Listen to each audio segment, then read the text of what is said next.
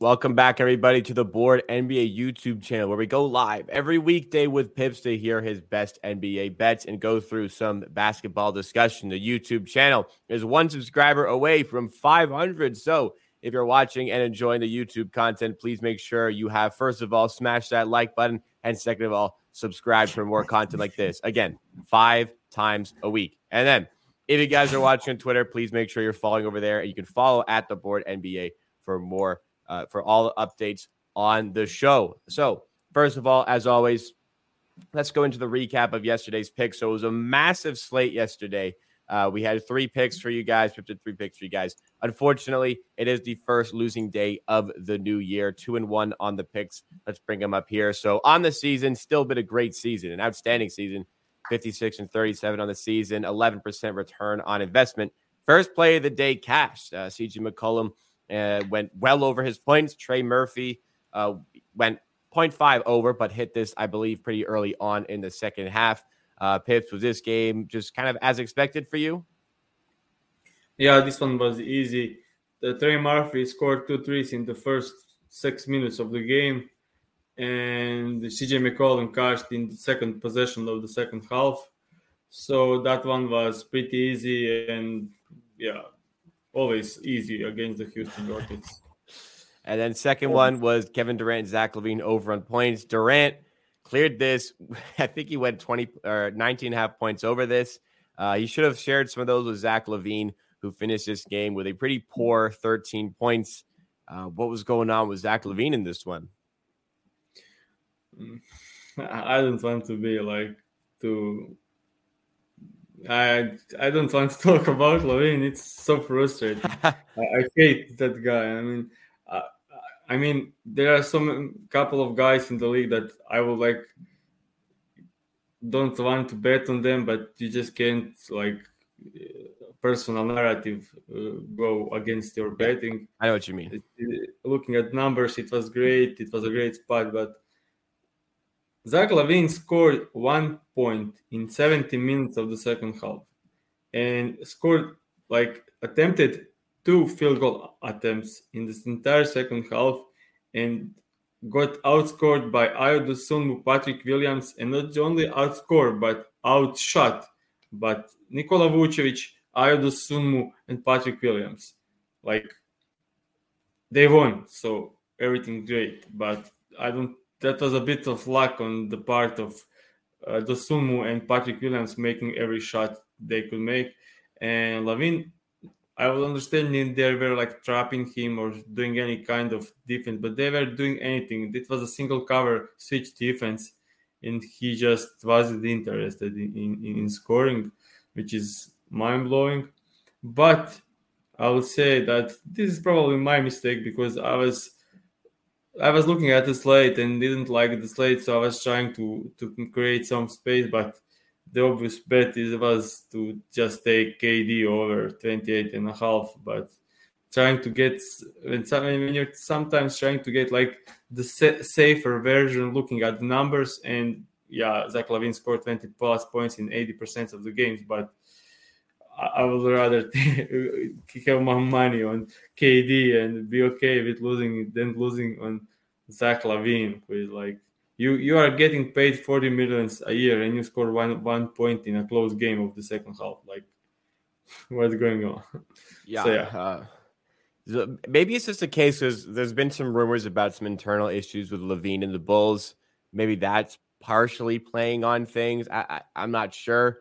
I haven't been as focused with the Bulls. Do you think that – have you seen those rumors, first of all? If so, do you think that could be playing on LaVine a little bit? I mean, for sure.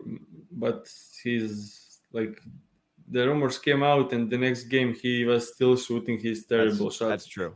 He has one of the worst shot selection in the entire league. That guy is and he's making shots which is crazy. Shot difficulty is absurd, one of the worst and most difficult in the league, and he's still effectiveness is above average, which is crazy. But he decided to give up on those shots last night. Kind of interesting. We'll move into the third pick here. This was, I feel like, when a play just loses outright, it's not as frustrating as like if Levine doesn't have a good game, but KD does. And this one, Trae Young had a fine game, really. The Hawks won this game. Trae Young, though, was 3.5 points away from the total and was 1.5 assists, I believe, away from the total. Does not hit on either of these numbers. Was this a case where there was a lot of help from the Hawks and Trae Young really didn't need to go off like usual? It was a weird game from the start, from the beginning, because they were like, Trae Young will get the ball over the half court, and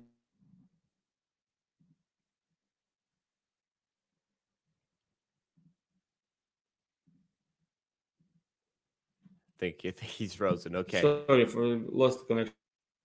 Okay. Yeah. Start over from for a second. So he will just. Is everything working now? Yeah, you're all good. You could start from the beginning of Trae Young. That's where you cut out.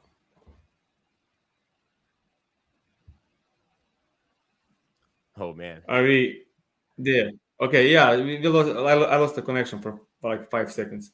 So we're good now. We can hear you.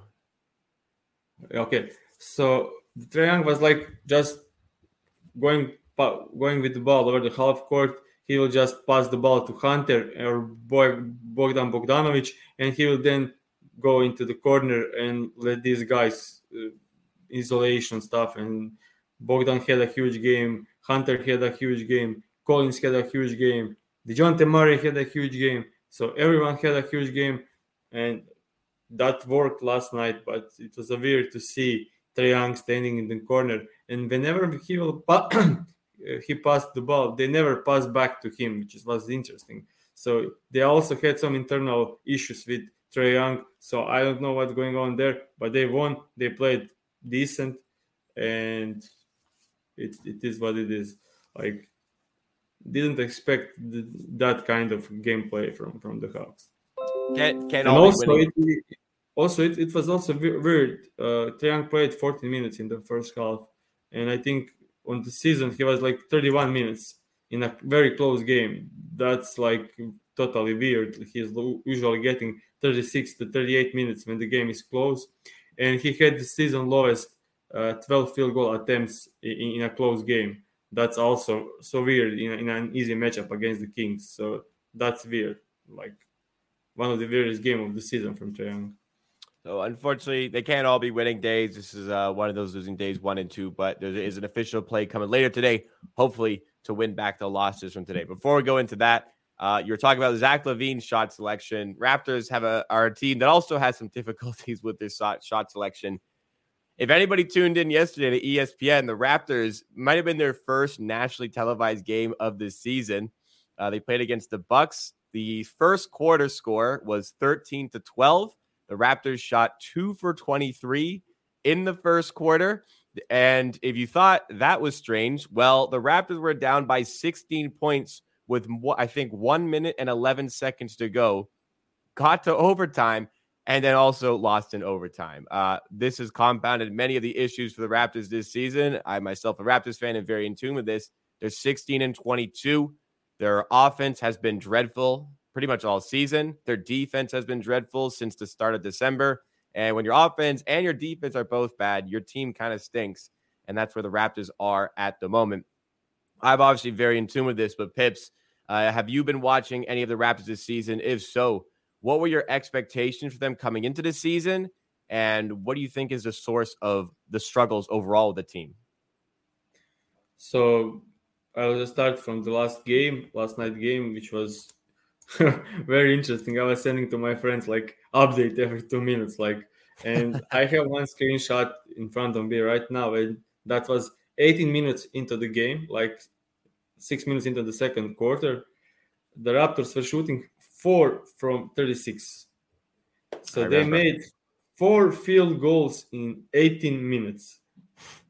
And I actually watched the game, and like, Gary Trent Jr. and Fred VanVleet's shot selection in that game was mind-blowing, especially in the first couple of minutes. Like, I remember that Fred VanVleet 3 when he was just I didn't hit the rim. Like it was like It was and that was 7-0 like at that point, and he yeah, just walked and up it and was like shot it. 5 seconds into the shot clock, and he just bricked it, like pull up three, like 10 meters from the rim, and it was like half meter away from the rim. Like, and I was like, "What's going on here? Like, why did you do that?" On And national then TV, no less. yeah, and I don't know, you probably remember, but I also catched up some overtime stuff, and I saw like the corner three, like to win the game, Yeah, Grayson Allen. and I was like, Fred, what are you doing Yeah.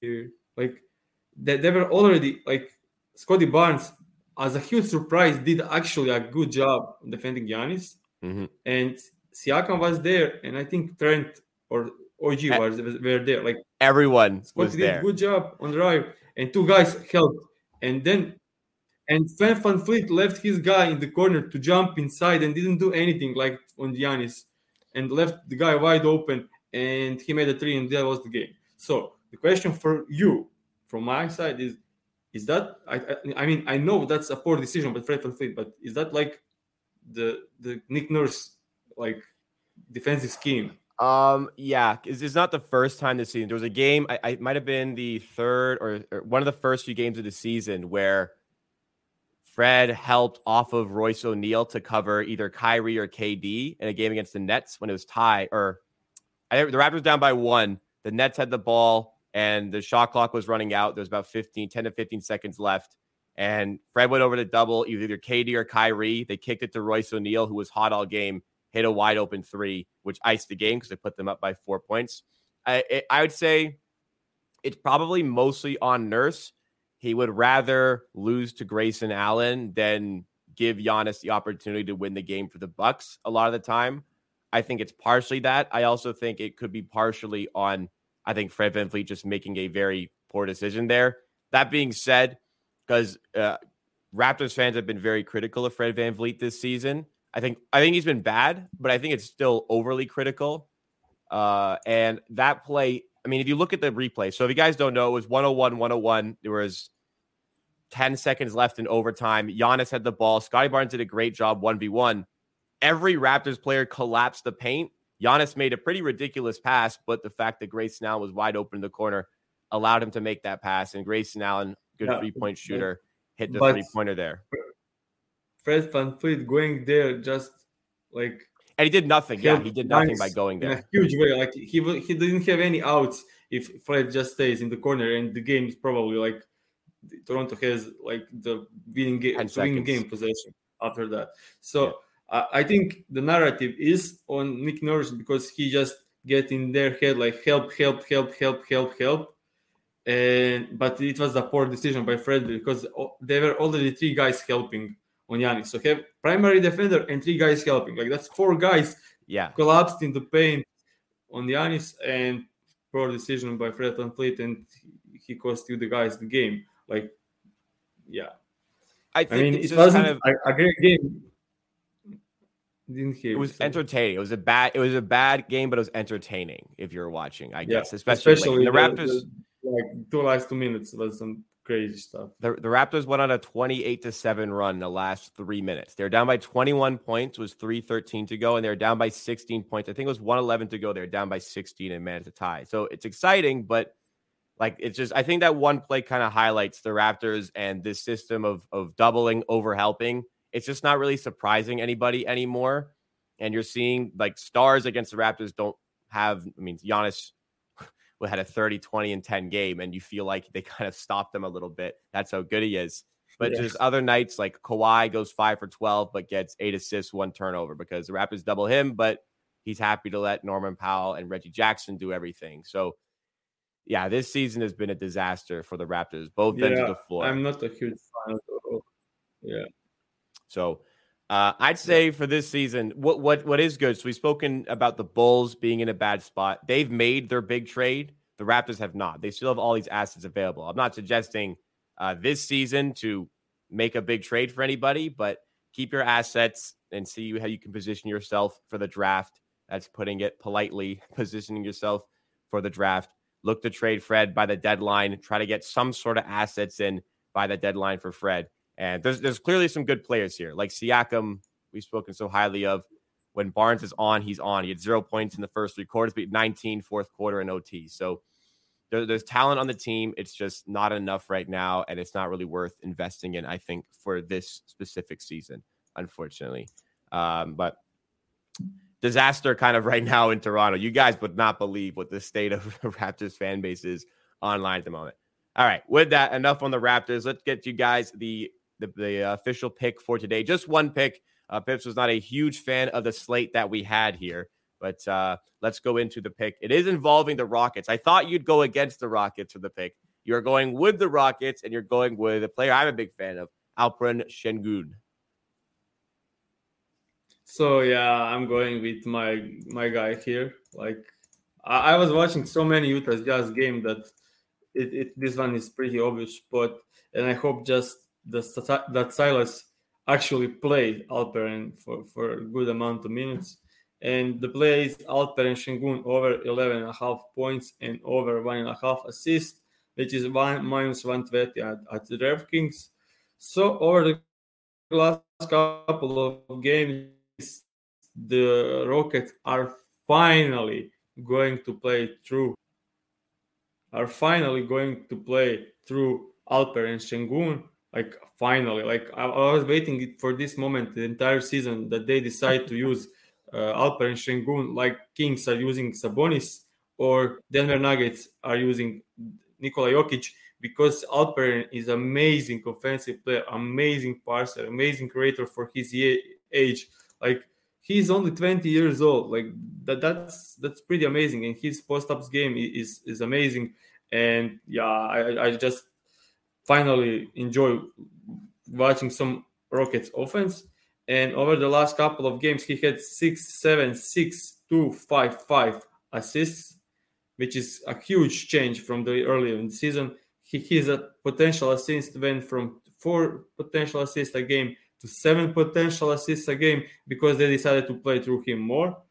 And this is a perfect spot for Alperen because Utah Jazz allow the most points per game to opposing centers, and second most assists.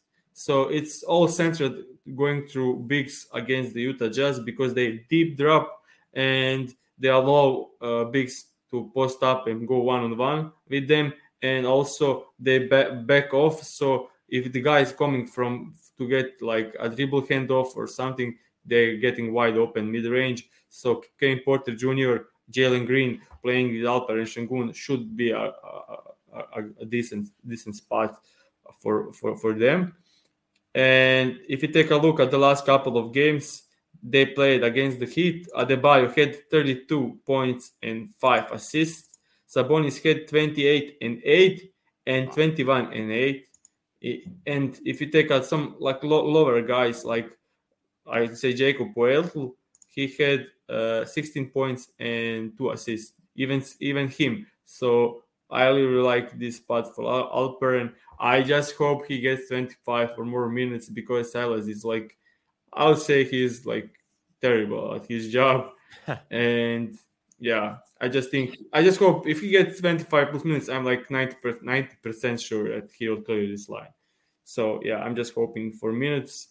Utah Jazz, I think Houston Rockets can stay in the game at home, and yeah, this is the best spot for me. The other side, why I didn't choose anyone from the Utah Jazz, because the lines are super inflated. We have 26.5 points for Lauri Markkanen, and as a matter, it still looks like an over, but it's a huge line, and they had some easy schedule over the last couple of games, so it was like 10 games of positive matchup for Lauri, and of course his number will go sky high. This is another positive matchup, but I don't think taking 26.5 is a good decision, especially he will go against Jabari, who is Rockets' best defender, and yeah, I decided to stay away this time. So a lot of my work on my channel, it goes into the draft, and the Raptors had a pretty good draft pick that year. They ended up getting Barnes, but Şengün was a guy I had a vested interest in because I was a massive fan of his from his days at Beşiktaş playing in Turkey. One of the concerns coming into that draft was his defense. Just kind of curious, how has his defense looked this season overall? This is just a personal thing. I would say, like, if I need to rate it for like from 1 to 10, I will give him a 3. So okay, so not great. But I would say it's more down to the Hawks' defensive scheme, which is playing Alperen Şengün in a deep drop when he's slow, and like he's just getting killed by the quicker guys. They just overrun him and make a layup. But he had some decent flashes on switches, and he had some good games. Like last night against Jonas, he was doing decent job. He was contesting everything. He wasn't fouling. Jonas had below average game, and that's huge. I mean, when he can against that kind of big guy can stay in front of him and let him shoot over him, which he was doing great. That's awesome. And also it helps to have Jabari Smith on their side. But Kevin Porter Jr. and Jalen Green as your point of attack defenders doesn't help at all. So if he had some decent point of attack defender and then playing in a drop, I think he could be decent. I think he's like at the Jokic level in the like second or third season, and he's only 20 years old. Mm-hmm. And when you are that young and playing in Europe, coming from Europe, it's different rules here. And like the 3 seconds defensive, 3 defensive seconds is like huge for a guy like Alperen, who is super slow. So yeah, I think he can get to the point that he's average there in the next couple of years, and his offensive game is like, I would say like it's more like Sabonis and Jokic than when we just take a moment and go back when Jokic was 20 and Sabonis was 20. I would say Alperen is on their level for sure. I think that's a good point. You got to consider his age, and even with his age, like when he was playing, like in Turkey, you saw that a post-up machine just does. You can see the amount of work he puts into his post-up moves, his high post passing, which I think is something they kind of underutilized there. You kind of alluded to Nikola Jokic in that spot. So going with him in the same game parlay, we hope to see some of those best offensive traits really showcase themselves today. Let's recap the pick for you guys. We have Alperen Şengün over 11.5 points and over 1.5 assists. That is minus 120 at DraftKings. And that will also wrap up the show for today. Thank you guys so much for tuning in on this episode on the Board NBA YouTube channel. Please make sure you are subscribed. Hopefully we hit 500, but we were one away to start a show from 500 subscribers. So get subscribed, get on board with the Board NBA. And we do a show like this every weekday for you guys to check out. Follow us on Twitter at the Board NBA as well. And check out the hammer.bet for all of your sports betting needs. We'll see you again next time tomorrow for more from myself and Pips.